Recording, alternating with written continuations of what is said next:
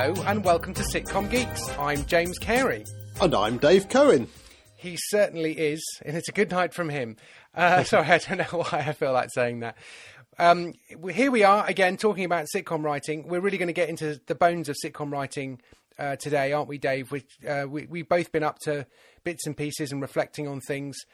And then we're going to talk about a bit about networking as well at the end, because there's still a lot of imponderables about the future. But what have you been thinking about writing recently? You've been thinking about big entrances, Dave. Yeah, I've been doing a lot of. I've been teaching quite a lot about sort of writing, and interestingly, not just comedy, but drama as well. I didn't know when I started. I did start doing this sort of creative writing teaching course, and it's comedy and drama. I thought, oh bloody hell, I'm going to have to learn a lot about drama, and actually. There's the amount of stuff that's the same for comedy and drama is far more than the differences really. Yeah. Oh yeah. But the thing that I've been watching a lot of shows, comedies and dramas, and just to sort of get ideas for things. And one of the things that's really kind of has struck me is where you see a writer has really thought about the entrance, the first time you meet the character. And we have talked about this before, but I thought I'd mention it now because Sherlock, the Stephen Moffat, Mark Gatiss version, the most recent version, is back on iPlayer. And I really recommend you watch the first 10 minutes of that, because it's just an absolute masterclass in how to not only how to introduce characters, but how to introduce the first time they meet. Mm. And the great thing about Sherlock Holmes, starring Benedict Cumberbatch, the biggest name in acting as Sherlock Holmes. Although he wasn't at the time. Yeah. But the opening minute is all about Watson. And it's fantastic. It sort of starts with this kind of hazy footage on someone's camera in a war situation, and you hear guns and camera goes all wobbly, and you see the next thing you see is he wakes up. It's a nightmare, and it's obviously he was in Afghanistan or whatever, and he had some. He's got PTSD of some description, and then he sort of wakes up and he looks over, and there's no words have been spoken yet, and he just looks over and you see this kind of walking stick against the desk, and you see him sort of looking resentfully at it, and then you see him he's trying to write a blog about his experiences, and it opens a computer and it's Dr. Watson's blog, blank page. And so the whole his whole story has been told there without any words, and that actual silence. And then he talks to a therapist who says you really should do this blog, and he says, well, the thing is that nothing's ever happened to me, which we know is just. Either he's lying to himself, or he's just totally in denial, and that's it. That's the opening of the show, and then you have like about 5 minutes of, as with every Sherlock story, the story, the detective story, and so we're about 7 or 8 minutes in, and we still haven't seen Sherlock yet, and Watson is just kind of. He's hanging out with a friend, and the friend says to him, the friend's saying, look, you need a bit of company, you're just in your own thoughts too much. And he says, I can't, who could I possibly, I'm not a very, the guy says, get a flat with someone or something. He says, well, I'm not a very good person to live with. And the guy says, well, funny enough, you're the second person that said that to me today. And he goes, oh, who was the first person? Keep up. And then finally we are introduced to Sherlock, and it's just the contrast between the meeting of Watson and the meeting of Sherlock is just fantastic. It's like he's in a mortuary and he's really excited. someone's died and he's getting all the lurid descriptions of it. And you think about Watson and how he feels about death. You know, he's traumatized by it. And Sherlock is all excited and he gets his briding crop out and he bashes. I need to see the bruising on the dead body. And, you know, it's just sort of absolutely ridiculous whole business. And it's just complete contrast to Watson. And then almost immediately the two of them meet. They're sort of brought together. And Holmes just knows everything about Watson, even though they've never met. And it's almost like a parody of, Sherlock Holmes knows everything about everyone. And, you know, it's just, you just think that is just a perfect introduction to two characters there. Maybe I'll go back and watch that again. I did absolutely love the first few series of that. I mean, I enjoyed all of them. And for folks who are interested in more, we have 2 episodes with Stephen Moffat back in episodes 90 and 91, I think.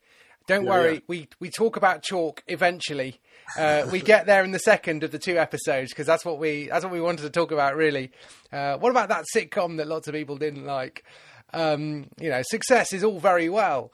But and he was very, very good humoured about it. And there's a lovely story about Steve Coogan in there as well. And I'm not going to say any more than that. If you've not heard it, I really would go back and listen to. I think those really great. He's such a great person to have had on the show. And absolutely, because he's a sitcom guy. Yeah, you think about how brilliant and how successful he's been, and how genuinely modest he is about his own limitations. Absolutely. So started out with Press Gang and, you know, all that kind of stuff. So he's learnt his craft, and all systems are firing on full capacity at the beginning of Sherlock. He's got an actor who is completely on the rise as a bit of a hero in Benedict Cumberbatch, someone who's already fairly established in Martin Freeman for a particular kind of performance as well, which he is amazing. It's a really hard part, but I think you've made the point there really well, and I would just want to sort of spell it out a bit more. Is just how important it is to set up your show in those first couple of pages. If you were going for a job interview for your total dream job that would potentially be a 5-year job for actually quite a lot of money as well, you would think long and hard about the first impression that you make in that interview, wouldn't you? That is what your sitcom script is. It is potentially 5 years of extremely well-paid work doing your dream job, writing more episodes of this show or another show. So you really, really need to think about the first impression, not only that the characters are making, but that you are making as a writer. But whatever you do, just make sure that you're selling the show, the characters, that you're making use of the blank page and fill it with a surprise. But a surprise for the reader, but that is absolutely bang in the centre of where your characters are. So, for goodness sake, have them do the thing that they're doing, that they're meant to be doing. See, the first time you see Sherlock, he's in a mortuary, examining a dead body and being brilliant. Obviously, Sherlock Holmes is an odd case because people already know who he is and the setup. But everyone's still looking for clues as to what kind of Sherlock Holmes is this going to be? Is this a Basil Rathbone Sherlock Holmes? Or is this, some complete reinterpretation? Well, it's a Stephen Moffat Sherlock Holmes. Exactly. So it's like, but in a way, the rules are just the same. You're just working with slightly different parameters. Another example of that is so I mentioned on the last podcast, I started watching Trying. And I'm assuming I'm going to watch the rest of the series, and I watched and it was great, but I haven't at the time of the recording. What's the first thing they do in Trying? A young couple, they're not that young anymore. They immediately say that they were the oldest person at that party. They're at the age where their friends have started to have kids. What are they doing? She realises she's ovulating. She ovulated yesterday. They actually have sex on a bus, on the top tier of a London bus, because they really, really, really want to have a baby. Bang. That is the show. And, they didn't start it at the party when they were kind of too old and out of their depth, or, that everything had moved on, all that kind of stuff. they had sex on a bus, on a London bus, and there was a lady who was conveniently asleep, although, there's a nice little twist there. And so, you really want to start your show with a bit of a bang, to show not just a surprising opening, but a surprising opening that it's this kind of show. Yeah. Because your reader and your viewer are just looking for clues. So it's not a murder mystery. So I've got a blog post and a YouTube video about this on the Situation Room, my YouTube channel, where people sometimes are used to watching movies or Inspector Morse or Endeavour, where you see 5 different snapshots of 5 different characters doing 5 different things that don't make any sense and won't make sense for at least an hour. Don't do that. Yeah. Do not do that if you want your script to be funny. You're writing a comedy, a sitcom, not a murder mystery. And the rules for murder mysteries are quite different, especially if you've got an already established detective like Inspector Morse or whatever. This is the first impression of your show.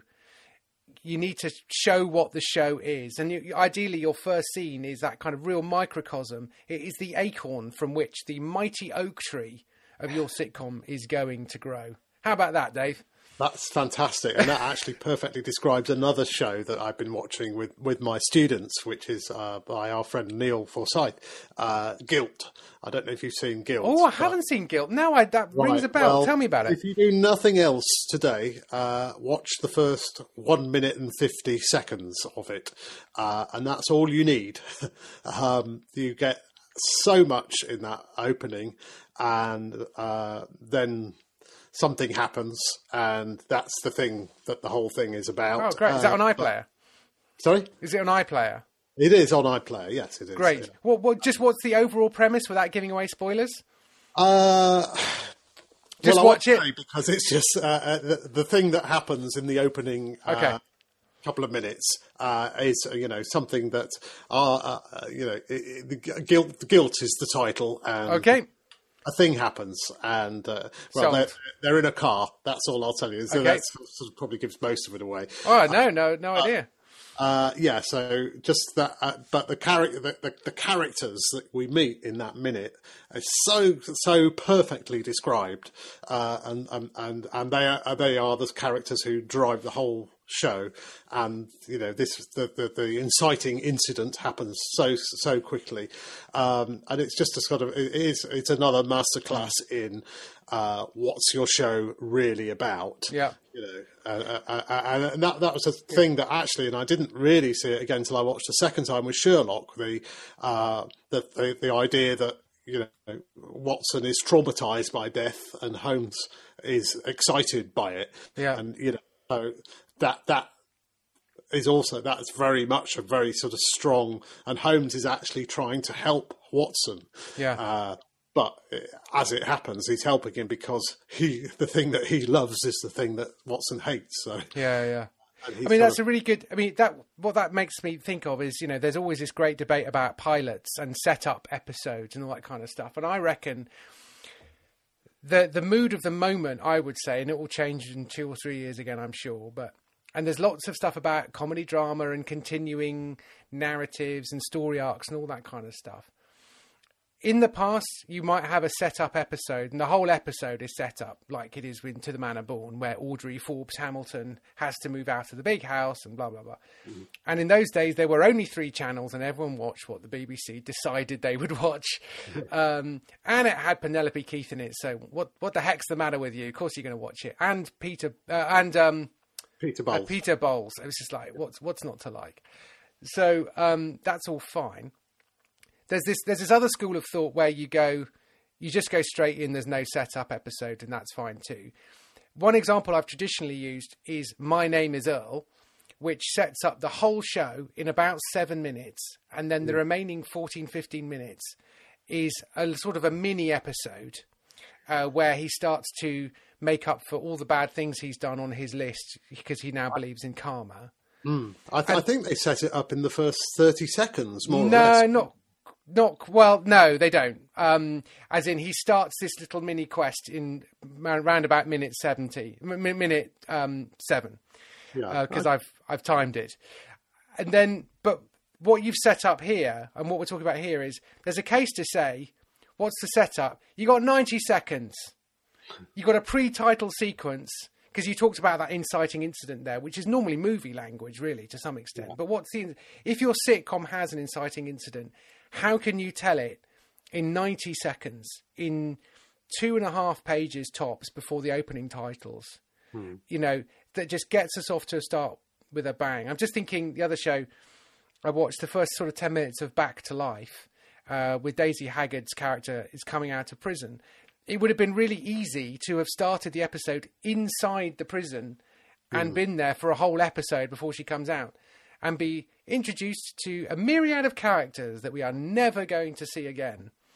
The show starts, she gets out of prison, it's a new life, and we're thinking there's a bit of mystery to it, which is, what has she done? And then there are some clues quite early on, which is, oh, she's done something really bad. She's going back to her room that she last was in as a teenager, and now she's in her early 30s. Yeah. What? How's that for a thesis, Dave? Well, I think that's a great. That actually leads to another point that I've been thinking about with regard to sitcom, which is, and it's something that I've been thinking about with my own shows now, because I've got an idea for a show, and I've sort of got. It's like a patchwork of ideas. It isn't yet kind of solid, but again, watching lots and lots of things, and I was sort of thinking, if you have this sort of big life-changing moment in your opening minute, what that allows you to do is your sitcom character, and we always want our sitcom characters to make mistakes because they never learn from their mistakes. But actually, if you suddenly put them into a kind of a completely new situation, like out of prison after 20 years for doing God knows what, but it's pretty horrible. Whatever that character does is going to be a mistake, because they just don't know. It's going to be new. And for you as a writer, that gives you a sort of a starting point where you can actually go, it's like you can sort of mould the character to be as much as you want it to be, or take it as without necessarily having a character like this is a character who's trapped in this world because they have this characteristic that doesn't allow them to develop in a certain way, and you are slightly straitjacketed by your character. But if a big thing happens to them and now my life has changed, I'm going to have to be well, they're going to be a fish out of water. And therefore, they're going to have to learn how to breathe without water, and that they're never quite going to get used to that. Yeah. Just as you were talking there, just reminded me of if you follow Milton Jones on Twitter, he is the Milton Jones. He tweeted a joke the other day where he just says, I've just realised what an epiphany is," which I thought was great. But if your character has an epiphany in the first 90 seconds. And suddenly nothing's ever going to be the same again. If they come back to their house and they realise that their partner has been this whole time doing X, that's an epiphany, and the new world that they're walking into is now not the world that they've just walked out of. It's different. That's exciting. We might be onto something here, Dave. This is good. Yeah, but it could still be a sitcom because... Yeah. Everything that they do is going to be wrong all the time, Yeah. But it's still them not learning every week from the mistakes. But and this is it's sort of also trying to kind of solve the narrative arc versus being stuck in the same situation conundrum that is a problem now that we're being asked to write big long stories as well as circular, self-contained stories. It is a sort of this new thing. I'm still being me trying this, and it's not working. It didn't work, but there's going to be a new aspect of it. But I'm still going to be doing the same thing. I'm still going to be Phil Dunphy trying the same thing every week. even though I know, oh, it didn't work this week either, and I'm sorry, and I'll never do that again. And then you've forgotten about it. So well, yeah, or the next time it's like, I know I did that, but this time it's different. Yeah, you know, in a way, isn't it? It's not just the fact that the character forgets. There is an element of over forgetfulness in sitcoms, I think, which is a bit of a format. But having said that, as I've said many times, this is true to life. People don't change, and they do think this time it will be different. You know, they really don't learn. And, you know this from your own relationships, your own experience, your own relatives. You have the same conversations with them again and again, and you're like, how, you know, and you discover that your sister or your brother or your cousin is about to do X, and you're thinking, I have no idea why they're doing that. It is so obviously a bad idea, and it's so obviously the 15th time they've tried to do X, and this is their new way of doing it. And this time, no, I know, but this time I've figured it out. It's different. That's life, isn't it? Yeah. Yeah. I promise I won't take the ball away, Charlie Brown. Yes, exactly. Yeah, this time it's different. So yeah, I think those. I mean, how do we get here? Going back from the beginning of Sherlock, it's just setting out your stall, and you know, introducing the reader to your world, and it's almost introducing a character to their world, if that is the kind of show that you're doing. And those are the ones that people seem to be liking at the moment. There's like the Kimmy Schmidt, who's someone who's just walked out of a cult and is now kind of, you know, people seem to like that kind of a show. And that might be one way of thinking about it. Yeah. Yeah. Cool. So that was kind of, those were sort of the things. Just one other thing, actually, I've been thinking about, which is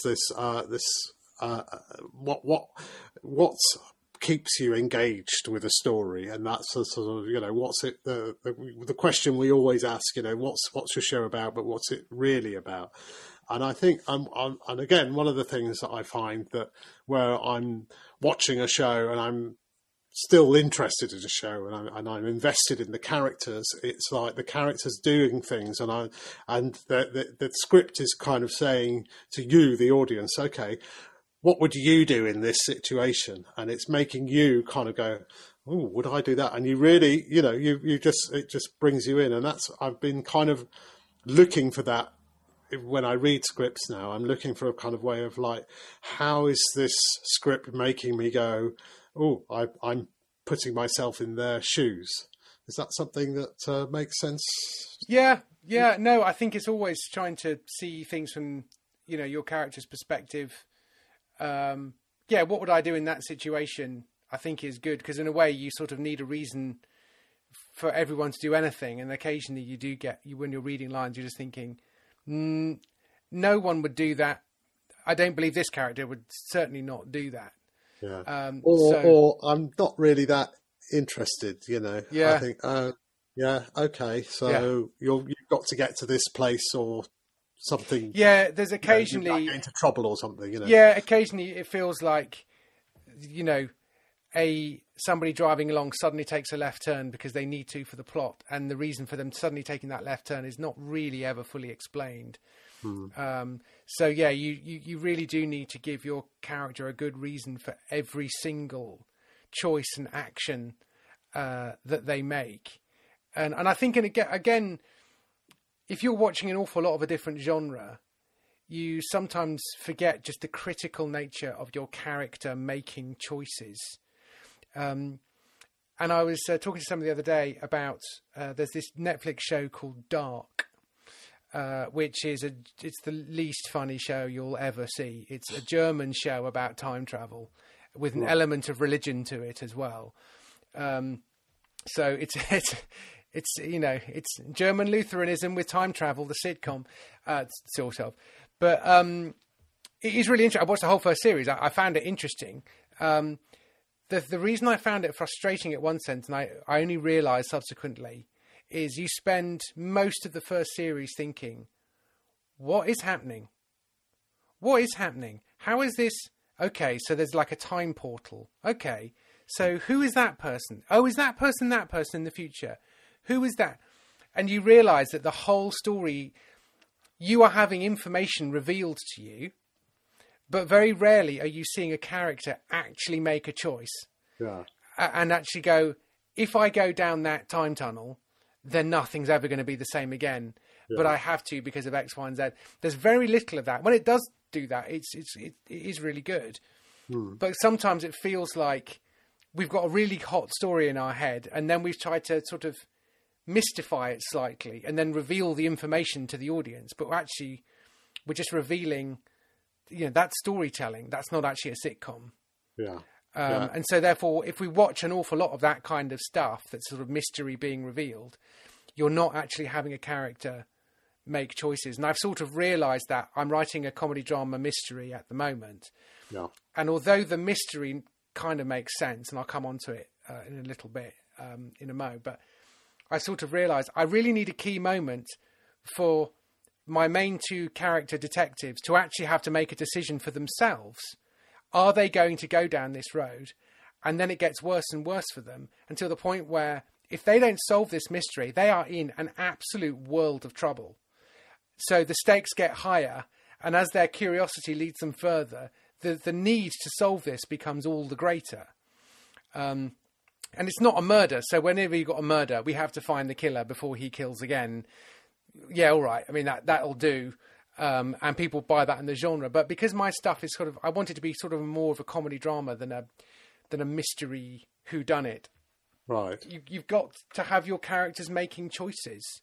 Yeah. So that is really, really key. And it takes ages to make sure that every single choice throughout the script is motivated. That's probably not where we started on that, Dave. I'm sorry, but that's been on my mind recently. No, because that's, it's all down to everything that we talked about. It all comes back to character, getting those characters right and making those characters compelling and believable. And it's just what are the ways that you can do that? Well, you can make sure you give them a really big start that tells everything about them. You can you can have a life-changing moment at the start of the show so that the character is a sort of blank slate, or you can give them really, really tough choices so that you the audience are thinking about it. And it's a thing we mention time and again. That Basil Fawlty bashing the car with the stick.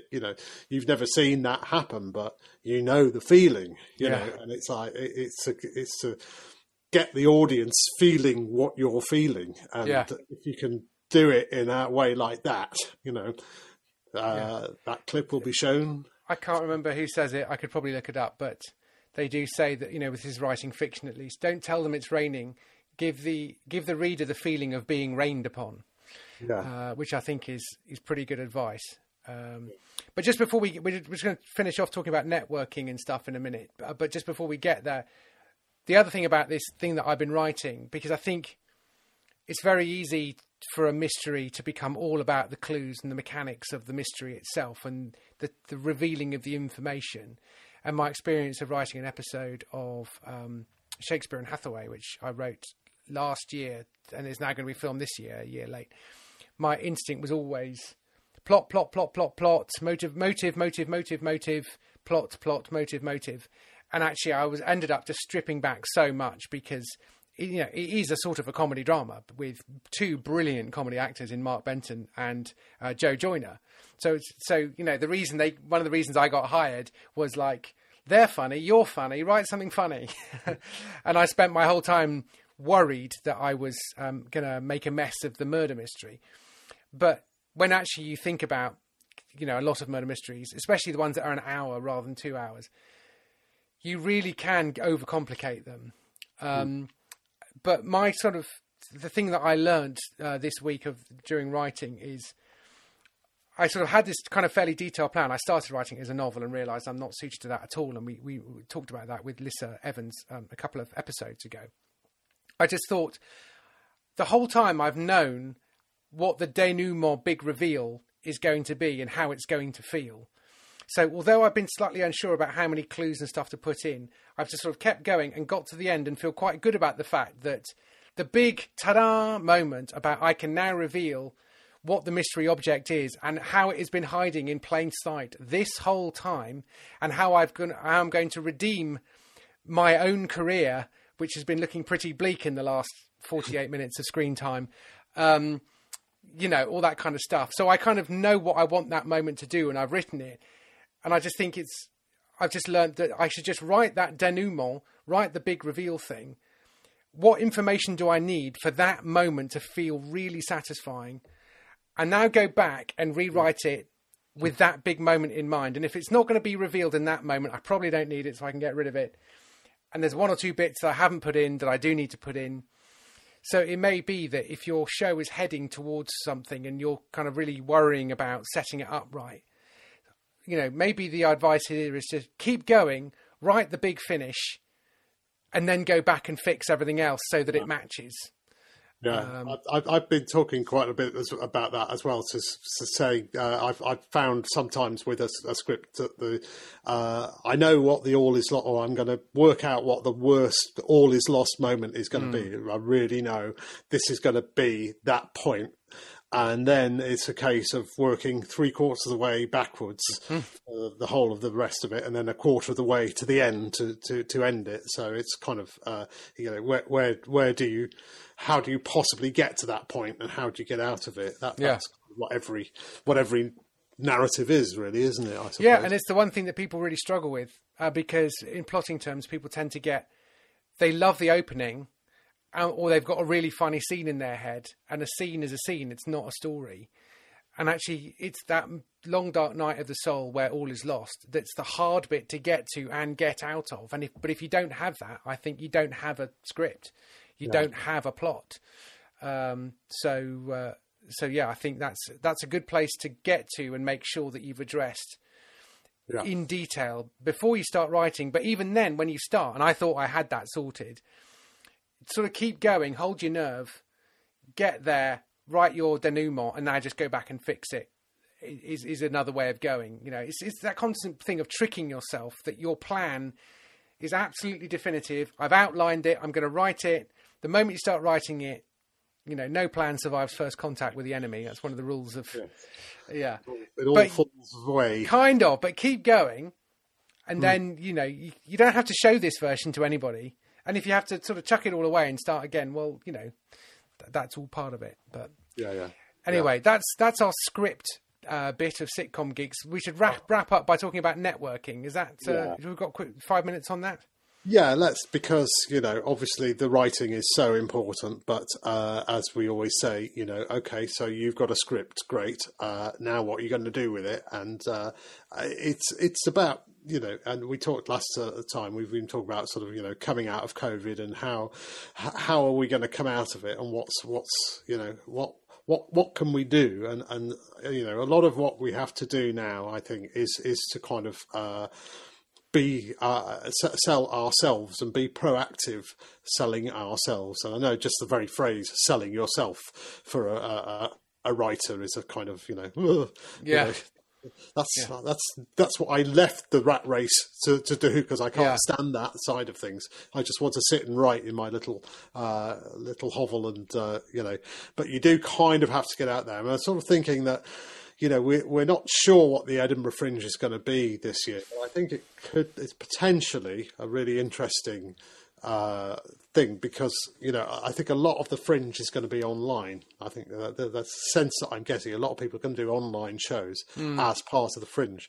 So it's going to be sort of almost easier to attend the Edinburgh Fringe than it's ever been, really. I mean, just a sort of interesting thing. There's my wife is a sort of clinical psychologist, and there was this 3-day conference in Los Angeles that she was just never going to go to, because it was 3 days, and that would have been like a week and thousands of dollars and air flights and all that stuff. But COVID happened, and the conference went ahead online. So she basically spent from 4 p.m. till midnight for 3 days, just kind of watching, being at this conference, except she was at home watching it. And that's, you know, and it was an absolutely fantastic conference for her. It was just the thing, the perfect thing for her to sort of be at, in inverted commas. But I think, and if you can kind of go to Edinburgh, watch shows, watch all sorts of things, and just familiarise yourself with what people are doing now. And as a writer, get to know, you'll watch shows that aren't as well written as they are performed, and that's the sort of, that's something that I think might be a very interesting thing to be looking out for. Yeah, and actually, if you are not interested in performing in the slightest, and you see something that's really interesting that you think you could help with, you can email the person and just say, "Can I? I really enjoyed the show. I wondered if you'd thought about doing this or that, or is there potential for this sort of thing?" Don't say, "Let me critique your show for you, free of charge. You are so welcome." They might not, but you can make the approach. Because it may be they really struggle with the writing and they would really like someone to come alongside them and help them with it. And you might, if you're enthusiastic about what they're doing, or particularly the subject matter, if the show is about, I don't know, the trenches of World War One, and it's, and you're really into that as well. And you just go, oh, did you know that there's a whole thing about this aspect of the war or that? And you have a shared interest and you can suddenly work alongside each other. But you won't know that if you don't pitch up to shows and watch them, think about them, hang around afterwards in person or virtually. And just the chance to attend things you wouldn't normally attend, like webinars and that kind of thing. I ran one a couple of months ago, and loads of people showed up. And I always say, I think I might have said at the start of that, you can get a hold of it as well if you go to my follow me on Twitter or something. I'll put up a link to it. But I always say, if you go to a 90-minute webinar, you might learn two things in 90 minutes. One thing you can do differently and one thing that you never knew about to think about. That's a pretty good use of 90 minutes, isn't it? And it's, it's probably more beneficial than watching Pointless and Countdown. So, watch Pointless and Countdown, but you don't have to watch them every day. They won't mind. So just improve your interest, skill set, learn a new skill. Or be inspired to learn a new skill and then go off and do it. Yeah.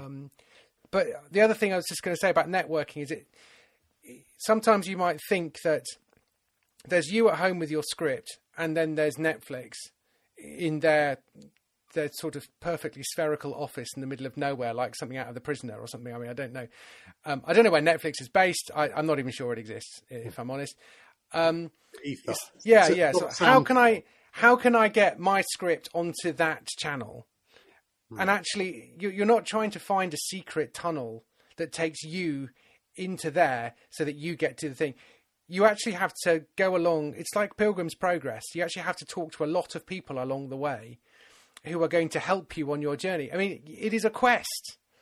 And you need help on that quest. You need pointing in the right direction. And some people will come with you. You need a producer who is going to fight for your idea, and they need to persuade a commissioner or controller who's going to fight for your idea so that the channel actually pay for it. And then you need them to get together to make sure that the marketing team actually tell people about it so that people watch it, so you get to do it again. So you're trying to build a series of alliances as well as improve your skills and learning. And that doesn't come naturally to most people, especially the sort of people who were drawn to writing and not the people who were drawn to networking. Yeah. But I'm sorry, you're going to have to get on with it. Yeah, I'm just going to leave that point with just say, there are 5 stages in the life of a script. So you've written your script. Is the first one denial? Yeah. Okay, but the first, development. It's the same thing. People telling you how to change it and you denying that. So development. And you've got to work on your script, and you've got to rework it and rework it and rework it. And even then, it's not quite ready. But if you're lucky, someone's going to make it. And that takes stage 2, which is pre-production. And at this point, lots of people come on board, and your vision is yes, thank you, we like your vision, but you've got a bit of a battle on your hands to keep control of your vision. But if you're lucky, you've got a director and a producer who understand what you're trying to do with your script. Yeah. But it's kind of a little bit out of your hands at this point in pre-production. And then it's in production. If you're lucky, you might get to be involved there, but, that's not always a given. And then you've got post-production, and that's where things can change again. The script has changed a lot anyway. It's gone in production.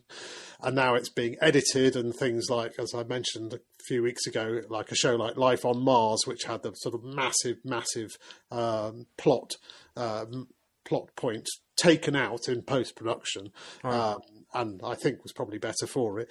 And then you've got the stage 5, which is the marketing and the distribution. And, you can only have so much influence in the production side and the post-production side. So you kind of need to get your head around the other stuff, get your head around development, be there as much as you can know what the pre-production process is, know what the post-production and marketing process is, understand what's happening out there. Yeah. I say this from bitter experience, just thinking about, I could have been so much more proactive. There were times in my writing career where I just thought, oh, okay, that's it. I've done the script. That's my job done. And I just lost sight of things, or I got involved in shows and my own shows that I created, and I didn't push hard enough for my own ideas. I didn't know how to do that. I didn't know how to kind of negotiate with producers and things. So you kind of have to, you can learn that stuff. You can read about it, and you can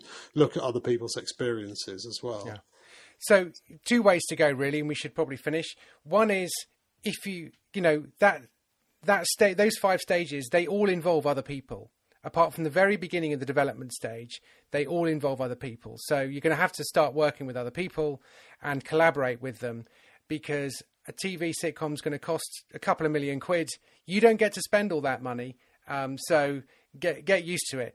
Alternatively, find £2 million and make your own show, or, produce your own stuff. Episode 141 with Danny Stack and Tim Clegg are really brilliant at self-starting and really inspiring to listen to. So go back and listen to episode 141 that we spoke to them, it says here, 10 months ago.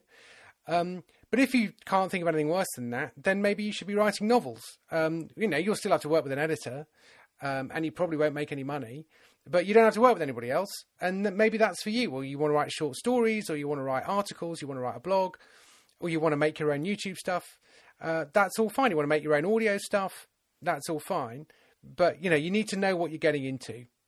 So I think you just want to be a bit, so networking starts now, because if you want to work in TV, you are going to be part of a network, which will hopefully be on a network. So if anyone's actually going to see it. But yeah, so we should wrap up there, Dave. Any final comment on that?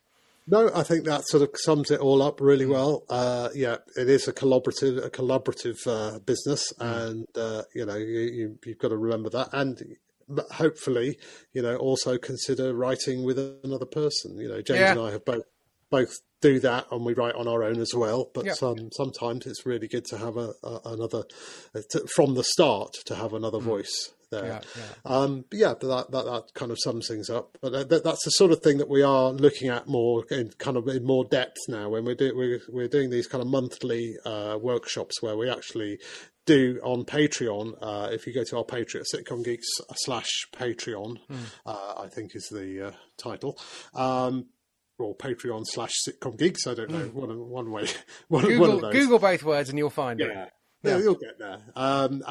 So we do these sort of monthly workshops now, and they are definitely, you're kind of getting into depth about, really kind of developing your beyond just the actual writing. Although we will be talking about writing as well in there, but really kind of pushing forward with a career as a comedy writer. And if you join us on Patreon as well, you can join our Facebook group, our secret Facebook group for Patreon members. And Dave and I are on there regularly as well, chatting. And so you're one of a number of people, and it's just it feels like it's good to have a bit of a team. And people are generally not generally. People are always really supportive of each other, and also posting links to things that they've seen and new script things and helpful articles and that kind of stuff. So it's a really can do, help each other atmosphere there, because actually, as we said in the last episode, people love laughing, they love TV, there's tons of it being made, and so there's pretty much room for all of us. It's not quite as dog eat dog as it first appears. So that's my sunny disposition for now anyway. Ask me again in a couple of weeks, see how I feel. It might not be quite the same. Yeah, yes. Great. Well, thanks very much, Dave. Thank you, James, as well. And thanks for listening, and we'll speak to you. Thanks also to the BCG guys as well, who host this podcast on their servers very kindly and promote it. And also go and have a look at the BCG Pro stuff there. There's loads of stuff to look at, and they've got lots of extra bits and pieces as well, and more than bits and pieces, some nuts and bolts too. So go and have a look over there too. Thanks then. Speak to you next time. Thank you very much. Bye-bye. Bye-bye.